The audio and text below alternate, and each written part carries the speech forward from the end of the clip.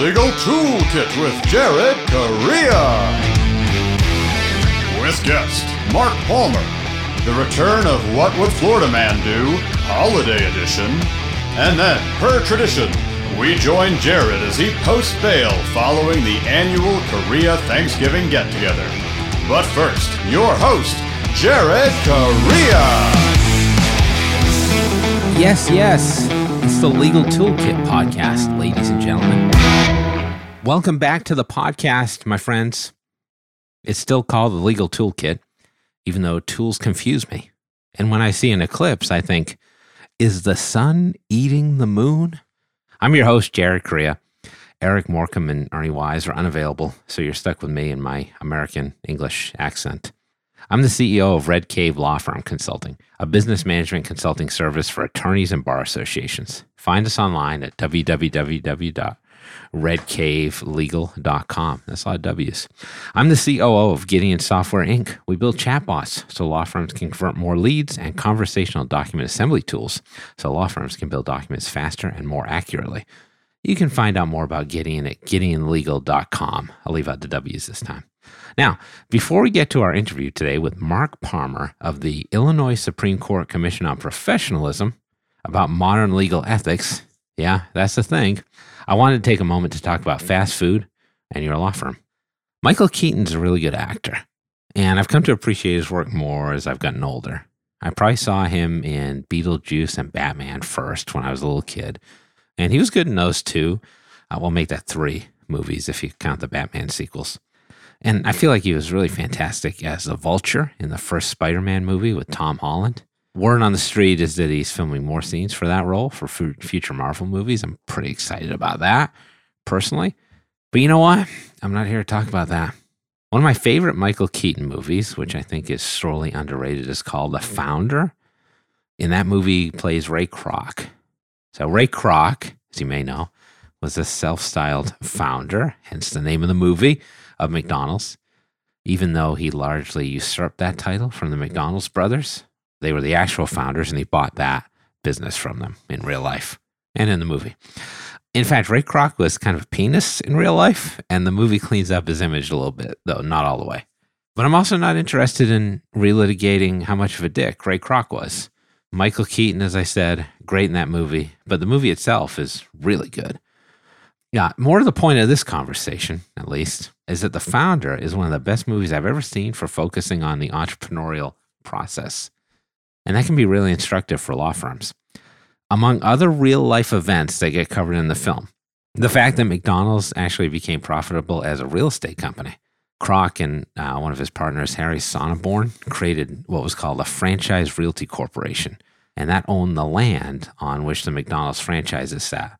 So that created an additional revenue stream because the land would be leased to franchisees and also allowed Kroc to open new restaurants without getting the permission of the McDonald's brothers per their agreement. Just incidentally, McDonald's is still one of the largest real estate companies in the world. They have $28 billion in real estate assets worldwide, separate and apart from the fast food that they sell. Another thing featured in the movie, when it becomes too expensive to store ice cream for milkshakes, because they needed these big freezers and there was a cost of refrigerating all that, Kroc decides to use a powder to make milkshakes instead, against the wishes of the McDonald's brothers and on the advice of his future second wife, Joan. Joan, by the way, left her husband, who was a McDonald's franchise owner, for Ray. Again, he was kind of a bastard. Next, the movie covers Kroc's decision to focus on middle-class franchisees. He started by going to golf clubs and trying to get wealthy investors to own McDonald's franchises, but they didn't want to do anything because they already had money. So he needed people who were willing to work at the building of the local business and who would adhere to the McDonald's philosophy. That's all really interesting stuff in its own right, and those are things that entrepreneurs have to figure out all the time. How do I do this at a lower cost? How do I get people to invest in what I'm doing? This type of thing is pretty common. But I think the best scene in the whole movie, and one that lawyers should pay attention to, is when the McDonald's brothers actually plan out their process, which they call the SPEEDee system, SPEEDEE. So the brothers in the movie are played by John Carroll Lynch. He's Twisty the Clown for American Horror Story. And Nick Offerman, who you may know from playing Ron Swanson in Parks and Recreation. Great TV show. So Kroc takes these guys out for dinner, and they, foolishly, by the way, get an NDA, everybody, give up the secret sauce, as it were, pun intended, telling them all about how they built their fast food system that would become an empire. So first, they closed the restaurant, which was doing pretty well because they wanted to revise all their processes and start from scratch. People thought they were crazy, of course. Then they brought their whole staff to a tennis court and started rebuilding the system from the ground up. So Brother Dick, that's the guy who's played by Swanson, uses chalk to map out the kitchen floor plan on the tennis court. And once he's got that floor plan mapped out, he brings on the staff and they pantomime making up fake orders and moving around the imaginary kitchen equipment. That doesn't work very well the first several times. Everybody's bumping into each other. So they keep shooing everybody off the tennis court and Dick starts again. Eventually, they come up with a symphony of efficiency. This is a fantastic clip, and you can watch it on YouTube for free. So with the speedy system in place, the brothers open the new restaurant. To rave reviews? No. The opening is plagued by insects, and no one can actually figure out how to navigate the process. The customers anticipate that the orders are going to take a long time to arrive. They don't know that they can just take their order and go. Nobody knew what fast food was at that point. It's a total disaster. But the brothers don't give up, and eventually everybody catches on. And the rest, as they say, is history. Lots of good stuff for law firm owners here, right? Efficiency means more profits. It's okay to stop working for a little bit and think about your business, iterate on the process. People may not get what you're trying to do at first, but if you believe in the thesis, you should push ahead anyway. Now, you'll hear this statistic that most small businesses fail, and that's true. But tenacity is the real difference between that sort of business and the one that succeeds widely. Now go grab a fucking McRib. They're back. Before we get to our fireside chat, no actual fire will be employed. With Mark Parmer, the chief counsel of the Illinois Supreme Court Commission on Professionalism about legal ethics, let's see what Joshua Lennon has under the heat lamp in this edition of the Clio Legal Trends Report Minute. Did you know that in 2020, over 50% of legal professionals worried about the success of their law firm? To think that over half of the legal service industry has experienced such duress should be raising alarms. I'm Joshua Lennon, lawyer in residence at Clio. The good news is that industry data shows law firms are as busy as ever with new casework. The bad news for most lawyers is that billable earnings continue to be down by 6 to 8%. Clio's Legal Trends Report, based on data from tens of thousands of legal professionals, shows some lawyers have managed to earn $37,000 more than others. What are they doing differently? They've been using 3 key technologies: online payments, client portals, and client intake solutions. To learn more about these technologies and much more for free, download Clio's Legal Trends Report at clio.com/trends. That's Clio, spelled CLIO. So let's get to the ranch dressing that sits upon and inside of this podcast. It's time to interview our guest. My guest today is Mark Parmer. He's the chief counsel at the Illinois Supreme Court Commission on Professionalism. Mark, thanks for coming in. Thanks, Jared. I know that's a mouthful and you got it perfect. I was going to say, and you guys brand that as like to civility online, right? Yes. Probably because of that very reason. Very much so. Early on, our organization's almost 15 years old, and early on, that was a big mouthful, both, at delivering education, but even in happy hours and the like, or even trying to introduce where you work. And so the to civility became a trademark about 8 years ago or so, and it's really caught on well. And your whole team over there does a really great job. I like the fact that you talk about ethics-related issues, but you do it in a way that's modernized. And you're heavily involved in social media. I think all that's great. And you guys have been doing that for a long time. So yeah, and our team really comes from, we've all been practitioners beforehand. So we've worked at the small firms, we've worked at the big firms, we've worked all types of civil, criminal. We've seen it all. So we hopefully bring that realistic background into the equation and deliver back to the audience we serve in Illinois and beyond, hopefully. Well, let's go beyond Illinois today, but also including Illinois. That's what I wanted to talk to you about. I get attorneys who have ethics questions a lot of the time. And if you go online and you try to find information on legal ethics, it's always like, well, if it's a technology question, you just need to compare it to this non-technology analog we came up with 30 years ago. Where it's like, I found a an article on Point about chat rooms. And it's like, who's used a chat room in the last 20 years? Yeah. Right. So I think you do a great job talking about modern legal ethics questions that lawyers have, like in that context. So I wanted to talk to you about some of those issues today. Absolutely. Let's do it. So I got a lot of questions for you. I frankly don't think we're going to get through them all. So I'm going to reserve maybe a part 2 at some point. But I know you write articles every now and then for Attorney at Work, which is a publication I write for as well. They do a nice job. One you came out with recently, maybe it's today or yesterday, was on texting.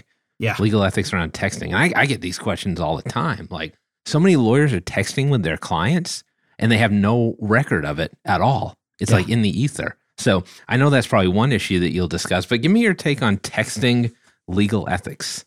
Yeah. Well, I think the big picture that we always got reminded of is for you attorneys listening, it's like, oh, you've crossed that bridge or you've come very close to crossing that bridge of like, I just don't want to break that seal of personal communication. It's literally in our pocket 24/7 or literally sitting on our bedstand at night. And you just have that extreme reservation, and rightfully so, to not break that personal barrier. And you're thinking, oh, that's just going to hurt more of my at-home life and so on. And I'm already doing that too much, paying attention to my phone with emails coming in. Why in the world would I do that with texting, right? Right. And so the simple answer is, I'm not going to do it. Well, I think the I'm not going to do it answer has come and gone. That's not how we serve our clients. And especially if you're going to have what I'll call high value clients or high attention clients, people who are repeat visitors, give you big books of business, and also spread the word to help you out, whether you're a solo or small firm attorney or even at a large organization. So it's just not realistic to say no to it. So when you do this say is yes. kind of like when people say, I'm going to use fax machines because there are now data privacy laws. Yeah, right. So then it becomes, okay, you've opened the floodgate, let's say, what's next? And I think you made the initial point is, the scary point is, oh my gosh, we have all this communique. How am I going to paper my file as I know I should? I've been taught for years and years, it's been ingrained in me that I must keep all this, not only keep it confidential, but I must keep a record. We're such great record-keeping industry, at least we should be, and our rules require us to be. How in the world am I going to get it from that picture on my phone to a file? You know, it reminds me of one of my old law partners when I was in private practice. He still would print out all his emails, and not just the original email, but then the subsequent reply to the email. Oh, you got to get the whole thread. Oh man, I'd be pulling my head out, walking by his desk and seeing the stacks of paper. But yeah, but like I said before, Jared, it's very much about applying your model rules of professional conduct or whatever rules you adhere to in your jurisdiction, your state. It's not reinventing the wheel. You got the same issues. You got confidentiality, like I mentioned. You got communication. You know, you must keep your client informed, and that's a two-way street. And then you must document it somehow. Like I said, get it from the phone to that. And I think the best answer, frankly, and we can talk more about this, is what's an alternative to texting, but to the client, they see it as texting. For example, using a portal, using some type of secure enclosed communique that you can make that record easily. You can still make the client happy because they're easily accessing you, and you're doing it in a secure environment at the same time, right? Yeah, so you're talking about client portals there, right? Yeah, big time. Can you talk a little bit about what client portals are and then some of the ethics components? Because I'm not even sure at this point if everybody's listening has used one before or is aware of how they work. Yeah, and they may sound very, simply put, scary. They may sound like, oh my gosh, I don't have the technical know-how I can barely text. How in the world, Mark, am I going to get on a portal? What is this portal world? It sounds like some Star Trek shit. Yeah, it's the new internet that's coming. You know, I keep hearing about this new internet and new worlds, and what am I going to put on? Hopefully it's better than the old internet. Yeah. Go ahead. But what isn't? But many times you're going to find these already exist. You're probably already paying for partial service or at least an optional add-on to what you're doing. If you have any type of client management software, they recognize all the case need. management softwares have it. Yeah. Yeah, they recognize that this is where the future's going, and frankly, the future is now. The theme of our wonderful annual tech conference we host in Chicago. Plug. Isn't that great? I worked that in. Oh, well done. I'm impressed. If you can put that into an enclosed environment where even on the end of the customer, the consumer, to them, it probably can still look as a text coming in, but you have complete control of that communication. It goes not even by a click of a mouse. Automatically, it's put into their client file. The record is kept. And not only that here's what I really like. Automation is such a big part of efficiency and how effective you can serve your clients. If the client is coming to the portal, his or herself, to find information, you may not even know about it. That's the beauty of it. You can update their case. You can upload an order that was entered by the judge, refer them to it, and they can go anytime at their leisure, day or night, and access that in their secure environment. That's the beauty of a portal. So it's more than just texting. It's more than just emailing. It's more than just giving a reminder, here's your next court date. It's an entirely enclosed two-way traffic information environment. And that's how you need to think about it. And, it's an extension of your office. And it's all about consumer relations, customer service. That's what you're doing here to win your clients and make them refer you to the next neighbor and friend. I love it when an ethics guy, sorry to generalize you like that, refers to consumer service in any way. Yeah. The fact that customer service exists and is a thing is important to remember. Let me answer that, though, Jared, because what I see happening, and you're right on point there, what happens is people say, all right, here's the starting point. Here's how I want to serve my clients. Now let's apply ethical rules to limit that or unwind it or put up barriers or limitations. And no, it should be the opposite. You should start with the ethical rules and figure out how to do it right from the get-go, right? That's a good generality. I love it. That's so refreshing to hear. That's why I had you on the show. Let's stick with the client thing for a little bit and the consumer service theme, because I actually get this question a ton, and I don't know the answer. Cryptocurrency. Should law firms be looking at crypto as a payment option? And in the first place, can they even take it?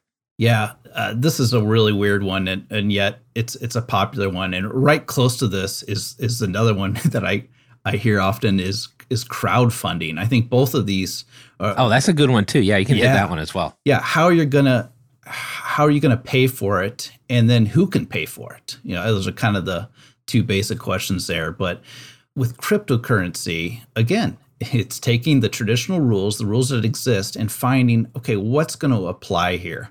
And first of all, should I even bother? Is this just going to be kind of a marketing gimmick that I can do to have a purpose to release a press release? How many people are actually paying for stuff with crypto right now? I mean, is this really going on? And you actually see some major law firms, some big law pushing we accept that. And maybe they use that more of a marketing tool. And maybe it's a realistic option for some of their clients. But the point being is you still got to look at the rules about, when have you earned a fee versus when are you holding a fee that's not yet earned? And how are you following the rules of that? And also, obviously, the biggest concern with cryptocurrency is the volatility of the price and the value of it. So you have to always be careful. And this is a strange thing to say, but lawyers, make sure you're not overpaid for your services, because that's part of the rules. You have to be clear in, what's that moment in time that value is being reflected. And I think a lot of these balls are still floating in the air and haven't landed yet on, is cryptocurrency money? Is it property? How are we holding it? Where should we hold it? Some would say it's just it's a danger zone not to get into. But like I said, it's not going away anytime soon. All right, I'm pulling from my grab bag of ethics questions. This is an important one too. I'll do my best. And I know you've covered all these issues. You're an expert. With the whole rise in people working from home, working hybrid, there's been a lot of people starting virtual practices, quote unquote. And that's it's a different way to work, and it's a different place to be working. Some states, I think, still have bona fide office rules, right? And so can you talk about what that is and how that affects a virtual practice of law? I think the number one thing to remember among all the specific rules in play here, but the main thing to do is, what is it from the perspective of the client? And that's said of all ethical rules all the time. The main purpose of ethical rules is to protect the client. And so what does that mean? And there's lots of components to virtual offices or working virtual, and they mean different things. It's a very difficult thing to nail down. It's like nailing Jello to a tree, as my old boss used to always say. Well, right. A virtual office could be somebody who has like a cloud-based email account, or it could be somebody who never sees. We've been working virtual for years, right? Yeah. But that is different than, me working from Puerto Rico and only being licensed in Illinois. Is that legit? Can I do that? Right. Does it matter where I'm physically seated, where my butt is in a chair? Does that matter on where and how I'm delivering legal services? And you mentioned, yes, there is an office requirement. What is the actual office? And some states have recently dropped the office requirement, right? I believe so. And some, at least require there's kind of like the bona fide registration office requirement, whether it be a P.O. box or an actual location. There's also a whole nother category of requirements for the advertising rules. And I don't think we're talking about that. That's a whole different category. We'll do that on the next episode. Yeah. But as far as where are you delivering the services, and I mentioned in one of the blogs a great case that really dissects this, where it talks about a lawyer that got in trouble from Colorado, I believe it was, and this is all a documented case where he was serving his in-laws in Minnesota. And this is it was such a very realistic example that I used that in my blog to point out. It's something that any lawyer could very easily get themselves caught up in. And before they know it, they could possibly be committing UPL, unauthorized practice of law, in another jurisdiction. That seems like something almost anybody would do. Yeah, because it's so simple. And here we are. We're recording this near the holiday season. You travel somewhere, you spend some time with relatives, and one thing leads to another. They follow up, and I just need a little legal advice about this thing. And turns out this thing is actually pending litigation or post-judgment litigation, as it was in this Minnesota case. Helping the in-laws settle a debt. You can walk that line for a little bit, but then you might trip into it a little farther.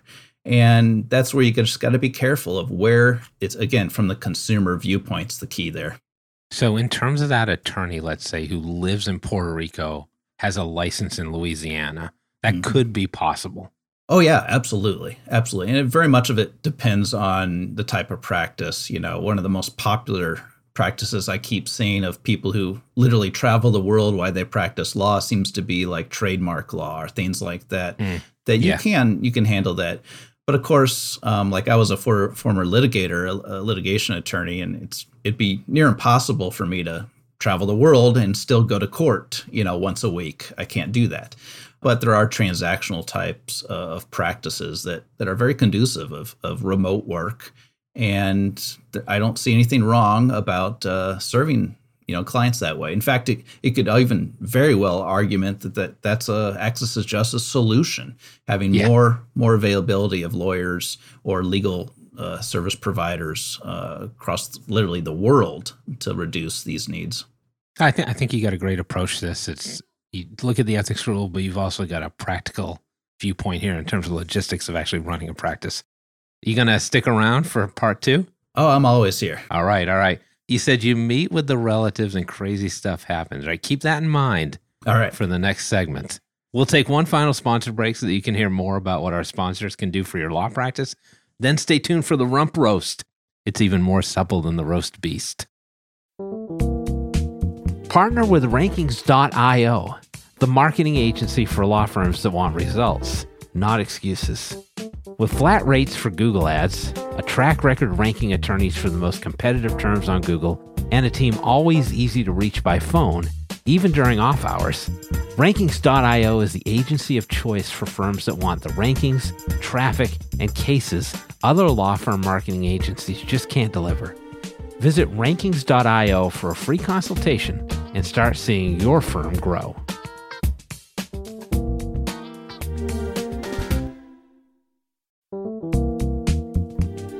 Contract automation isn't a trend. It's a strategic imperative. Though big players in the e-sign world will make you believe implementing it will cost you big bucks and more than a few headaches, it doesn't have to be that way. DocuBee is an easy to onboard full suite of products that includes e-signature, brilliant workflow capabilities, and AI contract automation at nearly half the price of those out-of-touch behemoths. The one thing DocuBee doesn't automate?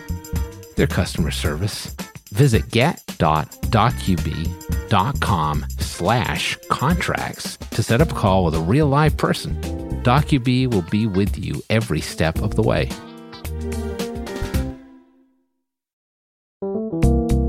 Simplify. With Cosmolex, the only fully integrated practice management solution. Everything you need, accessible anywhere. Trust and general accounting is built in, so you don't need QuickBooks. Cosmolex's Money Finder reminds you to bill for work you put into client matters so you don't leak money. That's messy.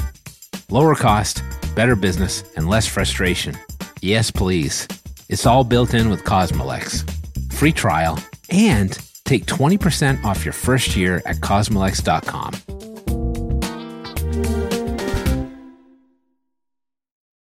Welcome to the rear end of the legal toolkit. That's right, it's the Rump Roast. It's a grab bag of short form topics, all of my choosing. Why do I get to choose? Because I'm the host. As Mark referenced, we're recording this the day before Thanksgiving. You'll listen to it sometime after Thanksgiving, and at that point, we'll be knee deep in the holiday season, whichever set of holidays you celebrate. So I wanted to bring back a Rump Roast segment that's an old favorite. However, I'm going to put a twist on it. We're going to play What Would Florida Man Do? Holiday edition. Mark, how's that sounding to you? Wow. My mouth was starting to water talking about Thanksgiving, but now I'm kind of nervous, but I'll do the best I can. Don't be nervous. Here's how we're going to do it. I'm going to read off some weird crimes that took place over the holiday season. And Mark, it'll be your job to tell me whether it's a Florida man that committed these crimes or not. So you get a 50-50 shot on each question. I say that's pretty good odds. Yeah. I've seen some interesting headlines that never disappoint. So this will be a challenge, but I am up for it. Here we go. All right. First one. 2011, a man named Terry Trent took bath salts, walked into his neighbor's house, and decorated for Christmas. He lit candles, arranged them on the table, brought out coffee, even hung a Christmas wreath on their garage. And then he sat down and watched Christmas movies while playing with toys under the tree. Unfortunately, there was an 11-year-old boy in the house who was surprised to find this man on bath salts who was not Santa and went to tell his mom before the man was arrested. Your question, Mark, is this a Florida man or not? I'm shocked to say, but maybe not shocked, that this vaguely sounds familiar, Jared. My gosh. This wasn't you, was it? No, it was not me. I actually did study a lot of the early bath salt laws in Illinois and across the nation when I was a prosecutor because they were evolving so quickly because every time they'd make one bath salt substance illegal, they'd find a new one because they just, add another atom or something to it. I'm no chemist. I had no idea you would bring this level of expertise to this segment. This is amazing. I always surprise people. But I would say, yes, this is a Florida man. Ohio man. This guy was in Ohio. Man. Good guess, though. All right. Let's move on. In 2017, a man stole a baby Jesus from a manger scene. Only this baby Jesus was tricked out with a GPS device. And they found the man and the baby Jesus in his apartment 2 hours later. Was this a Florida man? Don't be out there stealing baby Jesuses. They could have GPS. The GPS, I think, puts it over the top in this case. So I'm assuming there was previous thefts of baby Jesus, and so they were prepared this time. I mean, that seems a logical progression. Yeah. This is probably a string of crimes. Yeah. I wonder how many GPS units if they bought like a multi-pack so they could, tag the donkeys and the wise men at the same time. They started making them just for manger sets. And I'm thinking too deep in this question already. So I'm going to say yes, this is Florida. Yes, Florida man. Nice work. All right. In 2020, a woman reportedly informed her neighbors that she picked out the very best Christmas tree and invited their children over to open presents underneath it. Turned out it was a giant cannabis plant. Is this a Florida woman? Oh, man. They're like, oh, man, maybe the tree will burn up if we readjust this light. Yeah. I feel like Florida would have a lot of remote areas for possible growth. Of a giant cannabis plant? Yeah, where she could harvest such a plant and be confused. Northern states, they would much quickly to recognize a proper spruce. Yes. So I'm going to have to say yes on this one. This lady was actually from Chile. It's a Chilean woman. Pretty good, though. We're two of I had the two logic of four. right that she maybe wouldn't recognize. Okay. Go ahead, Jim. All right, you're in position to hit the 500 mark here. Okay. We got one last question. Do All or you have die. to say is whether this is a Florida man or not. Here's the last one. In 2012, a family got together for Thanksgiving dinner and settled down for a nice game of Trivial Pursuit. After a dispute over a question, a woman threatened her relative with a hatchet. Turned out that hatchet was used for drug paraphernalia, and she was arrested by the police. Now, I got to tell you, I don't know how you use a hatchet for drug paraphernalia. Like paraphernalia. Are you building like a bong out of the hatchet? Are you cutting lines of cocaine with the hatchet? Like, what is actually going on here? Wow. You just chopped down a cannabis Christmas tree. There you go. Perfect. Yeah, makes sense. Now, the ultimate question. The hatchet-wielding Trivial Pursuit player, was this a Florida woman or not? Yeah, again, there's an interesting mix here of issues. And when you have a +2 factor, the probability goes up for Florida, I think. So I'm going to say yes. No. This was Sorry. this is a Pennsylvania case. Pennsylvania woman. Pennsylvania. Hey, you Wow. did pretty good, though. And I love the analysis here. I'm really impressed. Oh, wait, I got one more for you, just for you. Okay. We'll up your percentage a little bit. I think this one might hit home for you. 2 burglars named Marv and Harry try to rob a home that's defended only by a cagey young boy who just started shaving for the first time. Where were these criminals from? Florida men? Well, this I know is in the suburbs of Chicago. So this is a no to Florida. Illinois man. Yes. That's the plot of Home Alone, everyone. All right. Yes. Mark, great analysis on these. I really appreciate it. Thanks for coming on. This was a ton of fun. If you want to find out more about Mark Parmer and the Illinois Supreme Court Commission on Professionalism, visit 2civility.org. That's the number 2, civility.org, 2civility.org. Now, for those of you listening in Goofy Ridge, Illinois, we've got a playlist that's all about food. That prickly old bastard Ray Kroc is probably smiling up at us from hell. So have a listen. Unfortunately, we don't have any footage of me bailing my family out of jail this Thanksgiving, and that's mostly because it's not Thanksgiving yet as we record this. But let's be real, I'd probably be getting arrested along with them. That'll do it for another episode of Legal Toolkit Podcast, where listening to our show is just the right and ethical thing to do.